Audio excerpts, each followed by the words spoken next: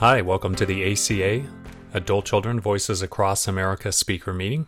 If you'd like to attend this meeting live, go to adultchildren.org, click on online meetings, and then scroll down to find Thursday at 6 p.m. Pacific time. Tonight's speaker is Sarah O. from West New York, New Jersey. Yeah! Woo! Woo! Yay! Yay! Woo! Thanks, friends. Thank you for the warm welcome. Can you all hear me okay?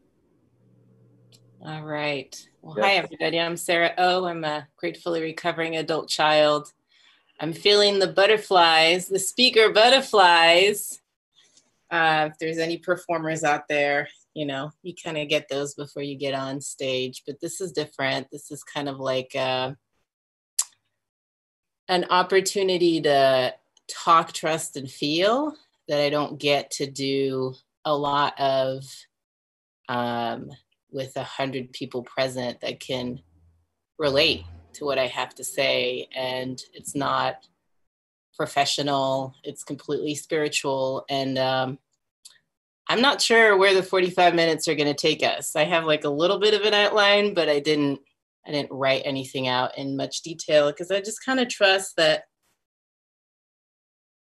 whatever I need to get off my chest, whatever's on my heart and mind tonight, will speak to at least one person in the room. Oh my gosh, I'm loving seeing old friends that I haven't seen in a while. This is lovely. All right, so what I wanted to talk about was to kind of walk through and reflect on really for myself my 8 years in ACA. This is my anniversary month and I'm celebrating 8 years. I can't believe it. I kind of always wanted to be like that old timer in ACA. I feel like after you're like past a year, it's like nobody's been around for a year. And now I'm at 8 and it's pretty special. And it's been kind of a wild journey for me. I think I had several opportunities to stop coming back. And I took one, but then I came back. And then after that, I guess higher power always found reasons for me to stay, So I hit my bottom. I was living in Indianapolis, which was not my home. It was where I ended up for professional reasons, but also because my family dysfunction is tied to moving. Let's go over here and everything will be better there. Nope. All right, let's go over here and everything will change when we're there. Let's get a bigger house. Everything will be different when we get a bigger house. And I inherited that. I grew up in different places. I grew up in France, in 2 different parts of France. And then with my family, we moved to Texas. So I lived there for a really long time. And then I got out of the home, I got out of the dysfunction as soon as I could. So when I got to college, I made sure to not live at home. And then when I could, I just left, I just left Houston. And I lived in different places and found myself in Indianapolis, digging myself into a hole of workaholism. It was kind of like a quiet rage, perfectionism, trying to be the best employee, the new employee that could somehow be everyone's boss. Just like no better than people who were there for 3 decades, even though I had only been there for a month. Very long hours, And I remember, I think looking back, I was feeling very lonely, but I didn't know, and no one would have been able to tell. I was very social, people pleaser. So I kind of knew how to perform to make friends and to be around people, be the life of the party, employee of the month, all that good stuff. So eventually I find myself in a therapist's office, trying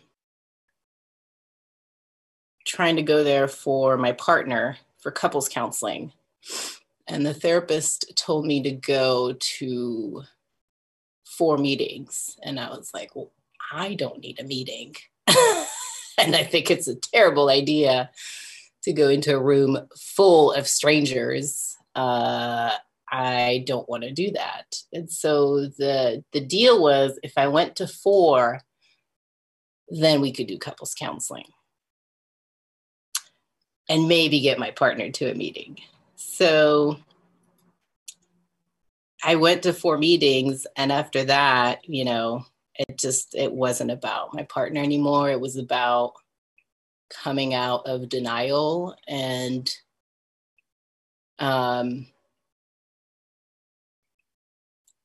owning and letting the belief sink in that I had a problem. And I didn't get to read the laundry list my first meeting. I was very late to that first meeting, but the second meeting, I heard it.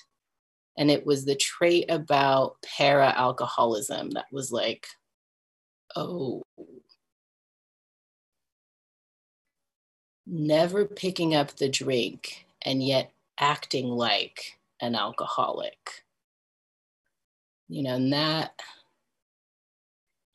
think that was my first big bite out of the humble pie I get to eat every day. It was just like, okay, so that's me, I don't qualify as an alcoholic, but somehow I am an alcoholic. Okay. And then at some other point, I remember somebody brought up, either we read it or somehow there's a passage in the Big Red Book that talks about shame, and the shame hit, and it's compared to heroin.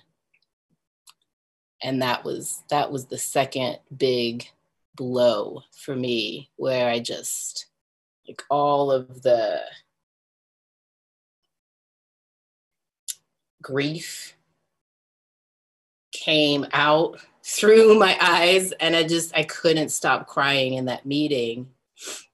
And I remember I had 2 people, doing something that at the time we didn't know, we weren't supposed to do it. They were both holding me, and I just bawled the whole meeting long, and they held me through that really long cry. And I think that kind of fits my first year in ACA, was really coming to grips with the fact that I was an addict. I didn't qualify for any 12-step fellowship, but somehow I was addicted to something I didn't even know existed as an addiction. And there was also, so it was a small room. We didn't have really books for sale, but we had trifolds. And that's what I like. I'm a literature person. I like to read, sometimes to a fault. Sometimes it'll be a way for me to just get lost and dissociate. But I like information and learning. So I would pick up those trifolds and try to figure out, like, okay, what is this program all about? I was not going to ask anyone. I was not going to like pick up the phone and like talk to someone about it. I was going to figure it out on my own. Okay. So I just like picked up those trifolds and started to understand, like, what is the serenity prayer in the essentials trifold? Like, what are the promises? And just kind of started to study and understand my addiction. I mean, that's not what I was calling it, or the disease. I wasn't calling it that either.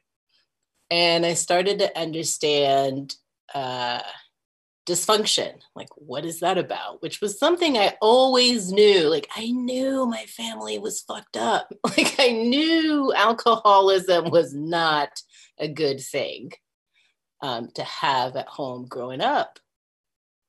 But everybody kept making me feel like bringing it up was the problem, and that somehow I was crazy for pointing out that people were drinking and they were drinking too much.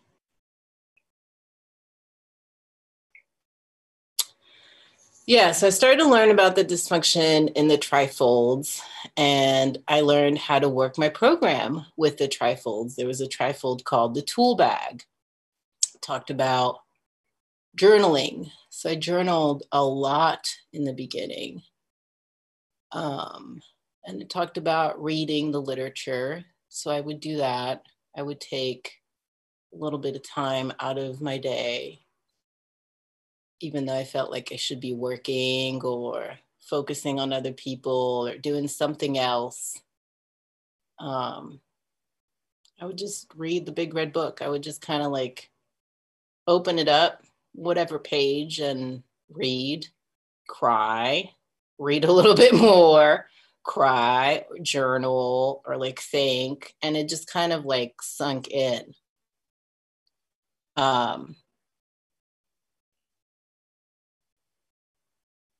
What dysfunction was and what I was living with, like the effects of growing up in dysfunction. I learned a lot about shame, that I always had this feeling like I didn't belong anywhere.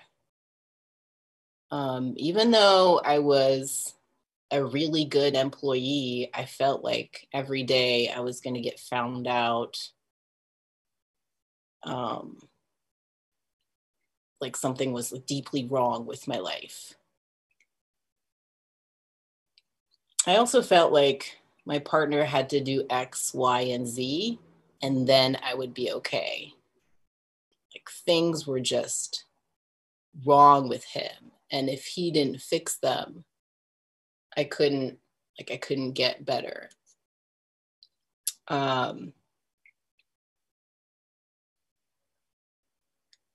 And I had this kind of like,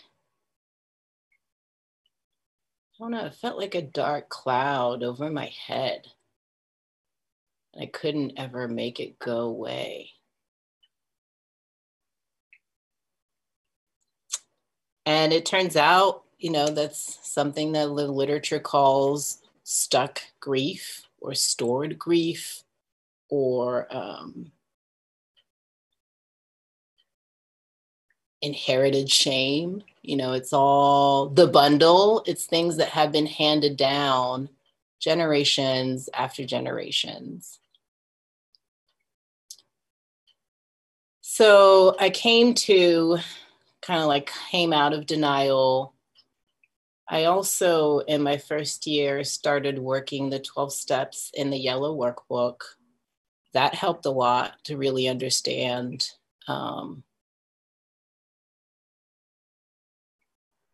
the generations of dysfunction. Doing the family tree in step 1. That was that was actually really relieving for me, because there's a list of labels. That is there's a long list of labels that I was able to look at. And I would think about my aunt, my uncle, my parents, my grandparents, you know, and I could give them like at least 5 labels each. So they each got like 5 labels in that family tree. And then I could give myself labels too that I didn't know were isms, you know, like relationships with food or spending. At that point, I was developing a pretty good, you know, my addictions were always under control. You know, they were never like unmanageable, but they were definitely there. So at that time I was, you know, developing debting pretty well, just spending, living beyond my needs, and just having a dysfunctional relationship with money, with food. I would like binge or not eat at all, binge, not eat at all, not eat well.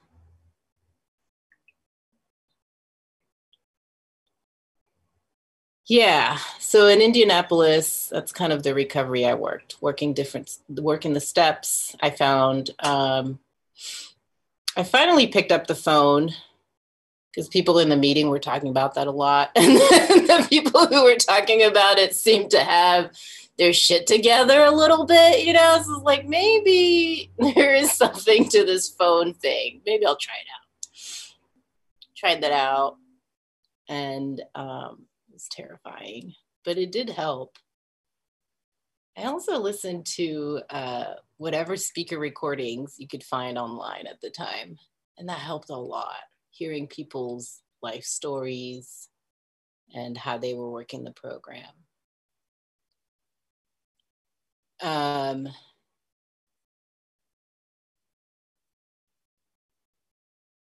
then the Daily Reader came out.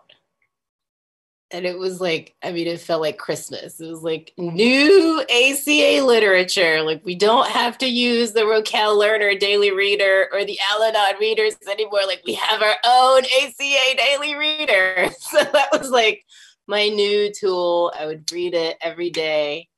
And then I would journal a little bit, or I'd make like a little flashcard that would help me like focus on the day. That was pretty cool. Then we had chips, you know, so like we started to order chips in our meeting. So that was something to look forward to. I picked up like all the chips. I think I was like 6 or 9 months in, and I was like, newcomer chip, 6-week chip, 3 months, 6 months. I just like took them all. I was like, I get them all. Even I didn't get like my chip ceremony every time, but I made sure to get all my chips. Which is funny because I was like, I don't need to go to a meeting. And then I'm like all excited about these chips 6 or 9 months in. And then we decided to start a sister meeting in Indianapolis, it was a good growth experience for me to do a little bit of service and learn about how to start a meeting and notice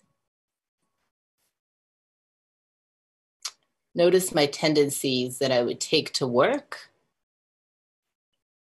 that I didn't have to take to recovery. So I didn't have to be the absolute best ACA member with other ACA members to try to start the absolute best ACA meeting, you know? I just had to connect with my higher power, connect with fellows in program, reason things out. You know, let's see if we can find a room first. Just follow the steps that were laid out in the big red book. Okay, now we have a room.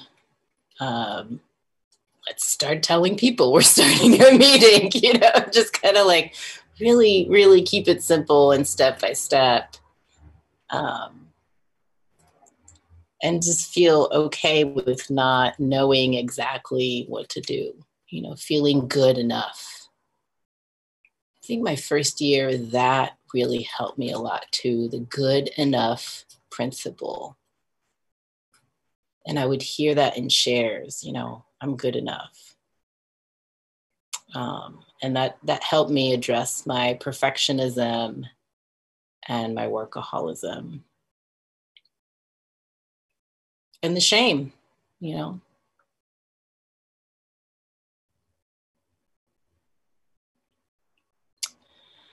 So I got to step 4. I can't remember if it was my first year or my second year, but I do remember like working that step for a good year. And if anyone's ever seen the worksheets in our workbook, like it's pretty easy to spend a year on it. There's a lot of worksheets on that step. I didn't do it alone. I worked with a fellow traveler on it, and we would meet when we could and go over them, sometimes on the phone, or sometimes we'd like have coffee and go over worksheets or read a little bit from that step. And then I did step 5, which was, I think that's when I felt and started to really grasp what a higher power was for me.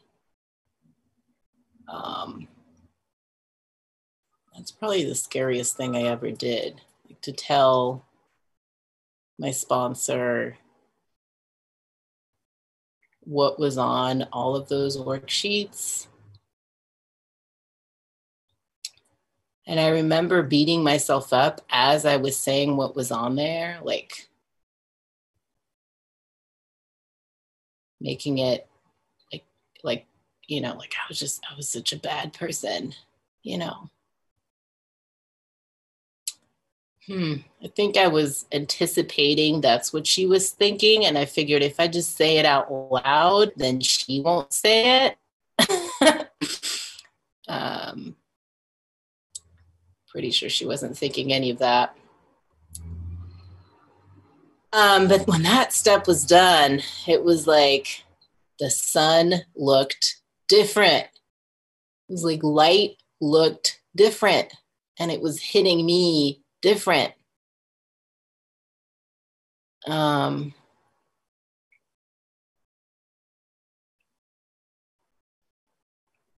Yeah, I didn't share everything that I wrote down in those worksheets.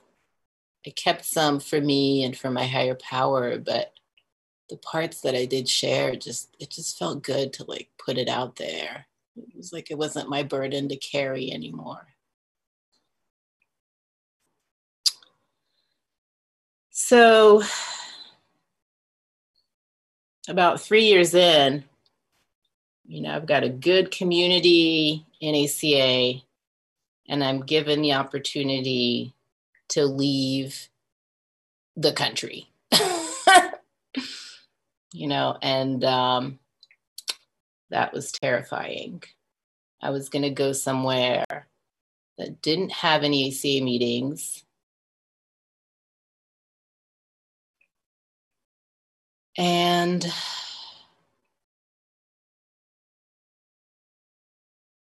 that was really sad to say bye to everybody.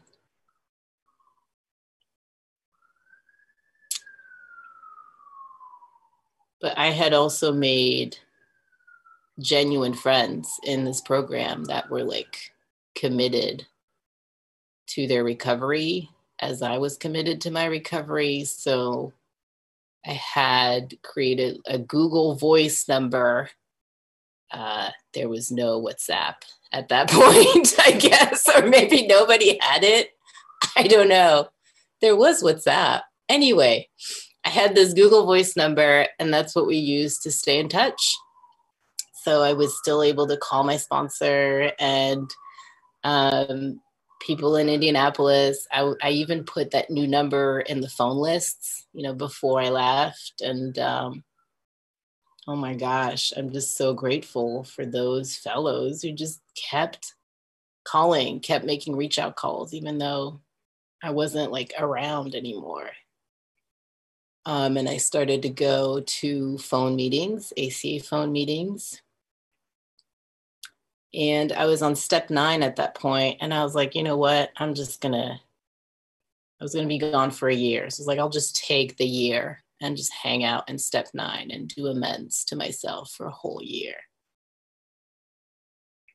So that's what I did. And part of my amends was to give myself Sundays. So Sundays, I did nothing. I would make some hot cocoa.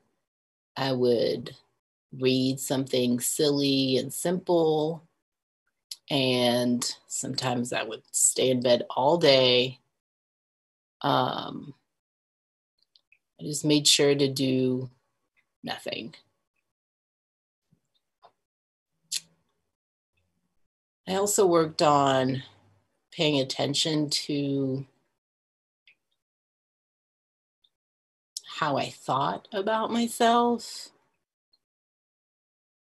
which was pretty critical. Just beating myself up a lot. So I just paid attention to that.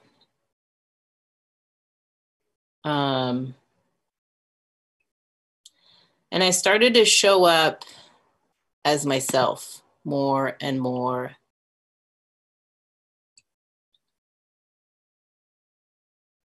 In a different country. And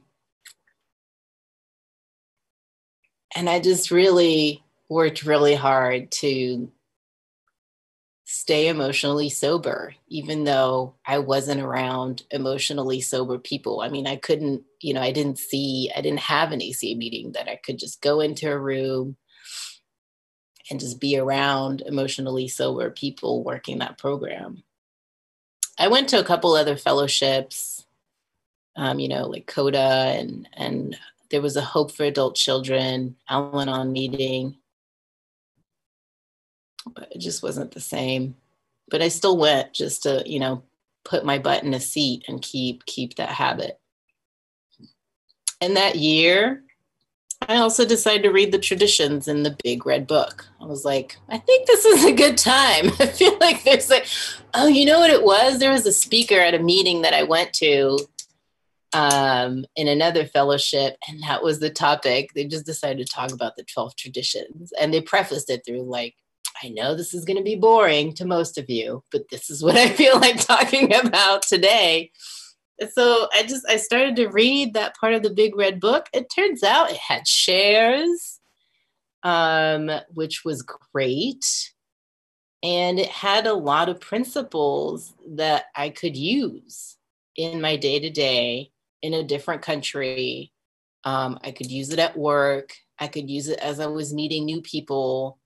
I could use it when I was traveling. So yeah, the 12 traditions were like a big part of my recovery that year.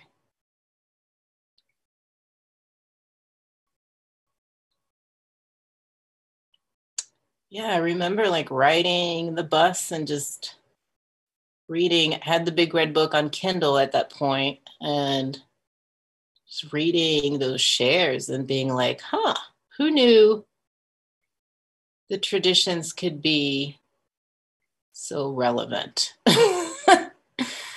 There was one share particularly, I don't know what tradition it's from, but it talks about like only wanting certain kinds of dysfunctional people in our meetings. That person is talking about that. I was like, oh, that was kind of me. Like, I remember being in the room and being like, well, this person is like a little too dysfunctional. Like, maybe they should find another meeting.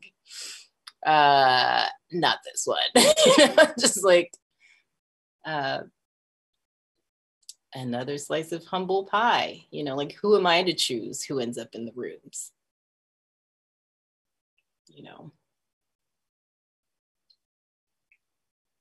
the only requirement is just like a desire to recover. So it's not up to me to judge people's shares or their recovery or anything. Like, I just have to focus on myself and like work my program.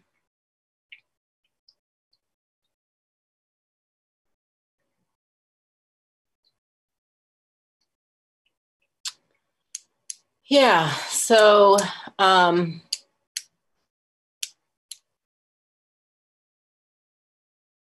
after that whole year, I got another opportunity.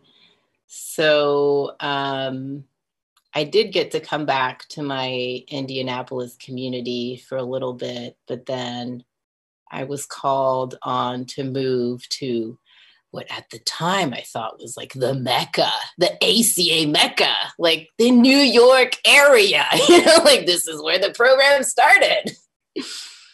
So I made like a whole list of, all the meetings in New York. I was going to hit them all up. And of course, I set the unrealistic expectation of like doing 60 and 90 as I was moving to another state after I moved from another country. But I was like, it's New York, whatever. There's a meeting every day there. I could totally do this. And one of the first meetings I went to was up in the Bronx, which was great. It was like I was in a meeting room where people looked like me. It was great. And they were doing the laundry list format, which was different.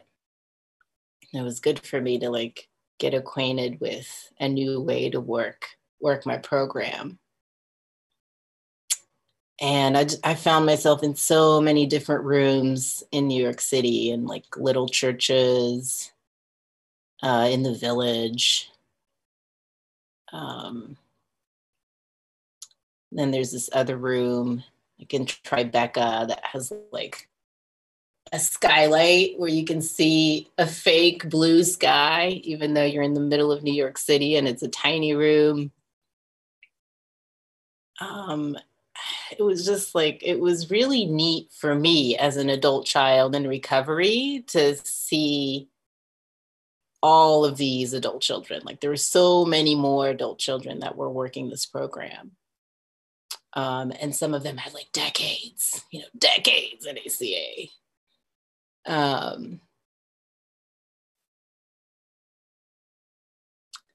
But I still had to work my program, and I missed my people that I started my program with. And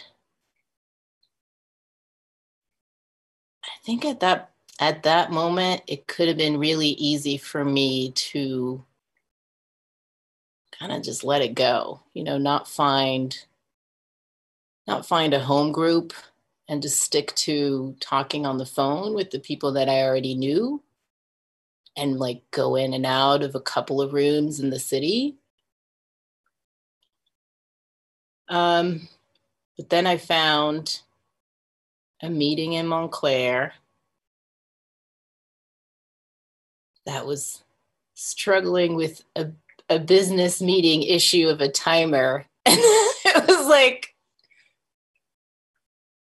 when I left Indianapolis, my home group was struggling with a timer issue at their business meeting. And I get to that meeting and that was like their business meeting issue. And if you've never been to a business meeting in ACA, I highly recommend it. I think it's where I get a lot of recovery. I get to sit and listen and watch people try to solve problems in a respectful way. I get to learn to listen. I get to learn how to contribute and say, you know what? I was just at a business meeting that was having this exact same issue. And this is how they solved it. I don't know if this is how this meeting will solve it, but that's my 2 cents. And that was my share at that meeting, because I missed the meeting. I just made it in time for the Serenity Prayer and then the business meeting, and that ended up being my share that day. And that turned into my home group. The other reason I kept coming was somebody at that meeting asked if we could have coffee and maybe work the steps. And I was like, all right, I'm going to have to keep coming back to this one. So I kept coming every Saturday morning, unless I was traveling or out of town. And that meeting grew and it grew. And then we had an ACA event at our church. Then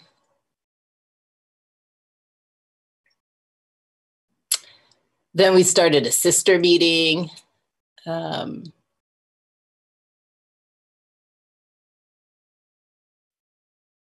then the pandemic hit.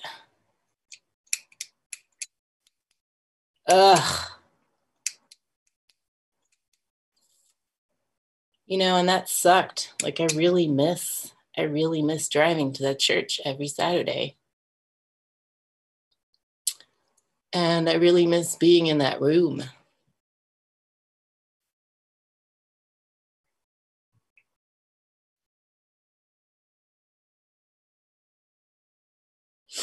So that was year 7 in ACA, and I was not going to quit. I mean, the pandemic was not going to get in the way of my recovery.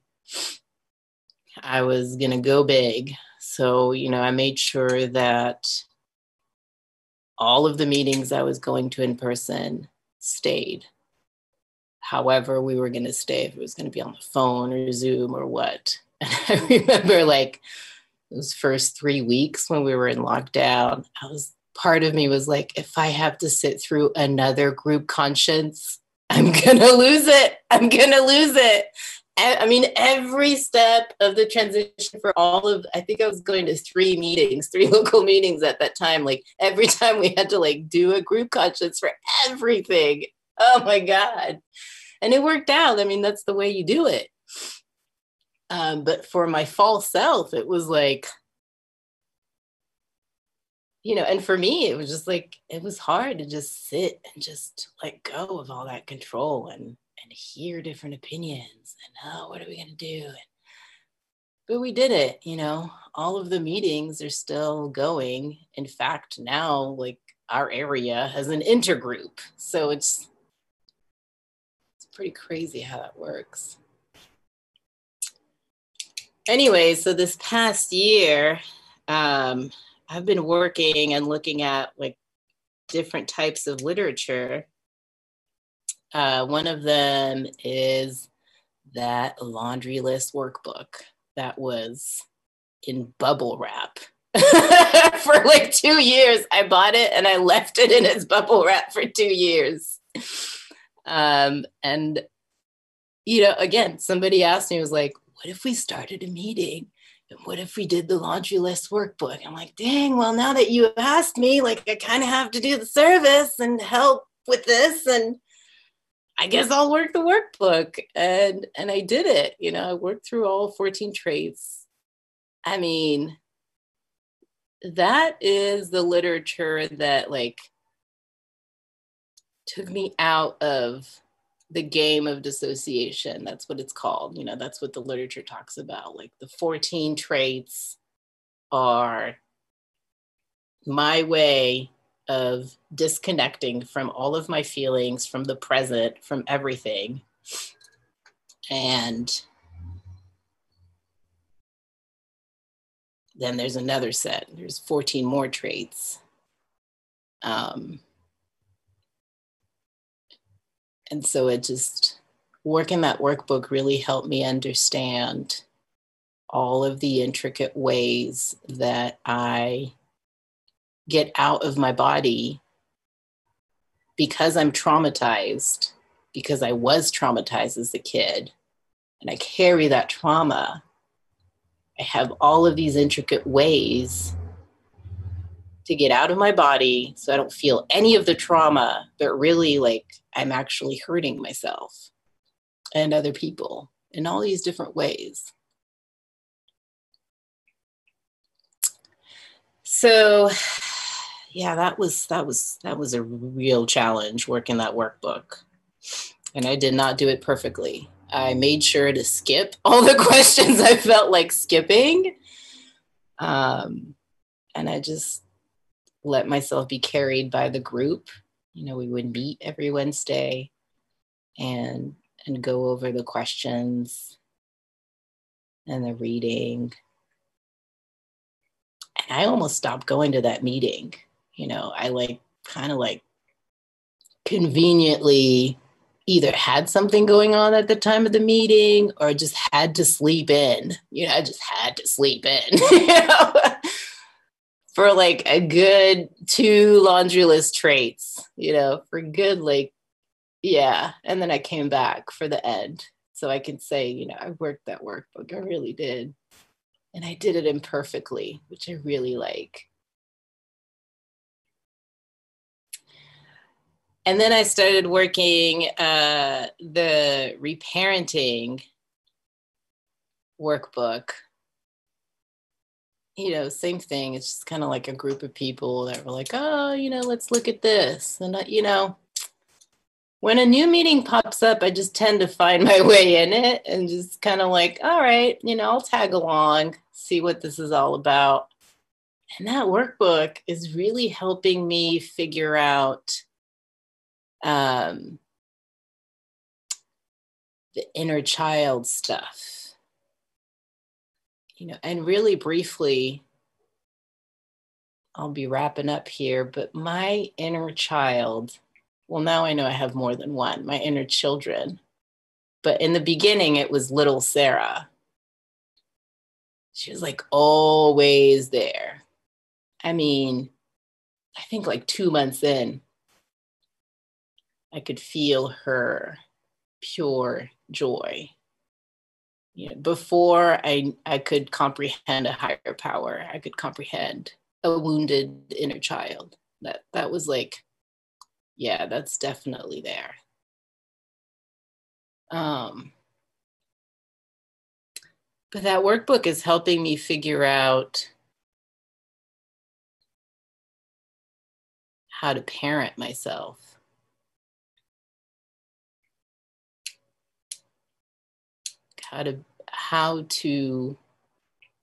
What is a parent supposed to do with an infant? What is a parent supposed to do with a teenager?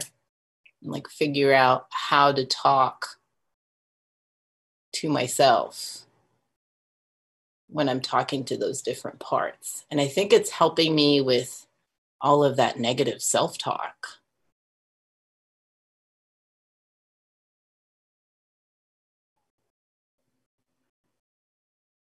Yeah, and I'm not working that workbook well either.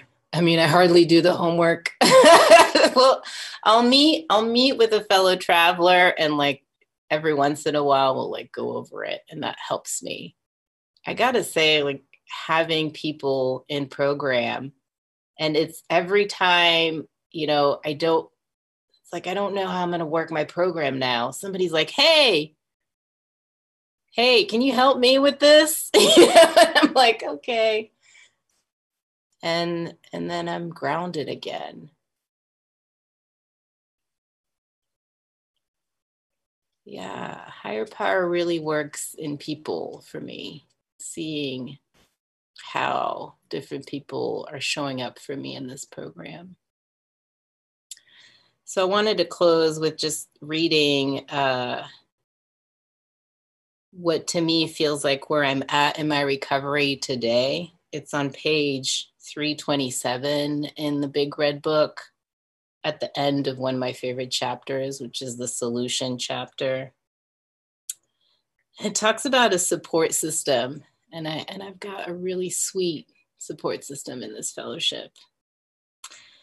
It says our support system may involve many different people in different capacities. That's pretty cool. By working the steps and coming out of isolation, we are learning to be more honest with ourselves and others. In nurturing healthy relationships, we see our ACA recovery seeping into other areas of our life. We begin to know what it feels like to have someone accept us for who we truly are, which is something I have in my relationship with the same partner I still have today by the grace of a higher power, and my friends in the ACA program. And I feel like even my parents on some days accept me for who I truly am. And then the last sentence of that paragraph says, we notice that others begin to seek us out to become part of their own support systems, which I've had a lot of this year. And I'm grateful for those people who are like, hey, can we talk? They call me. It's pretty great. We find out what we like and what we can live without.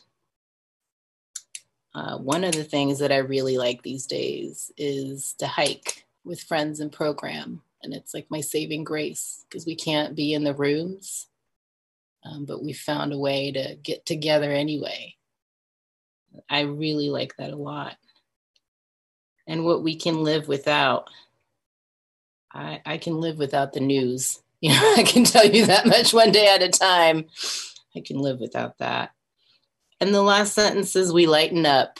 And for someone who had a dark cloud over her head and like work was everything for me, being able to lighten up, that's like, it's a pretty big deal. Anyway, wow, thank y'all for walking down the ACA memory lane with me. Thank you all for listening. That's all I got. Thank you for sharing, Sarah. You're welcome. Thank you. Thank you, Sarah. Thank you, Thanks, Sarah. Thank you. Thank you, Sarah. Beautiful share. Thank you. Sarah. Beautiful share. Thanks, Sarah. Thanks, Sarah. Thanks, Sarah. Thank you. Thank you, Sarah. Thank you so much. Thank you, Sarah.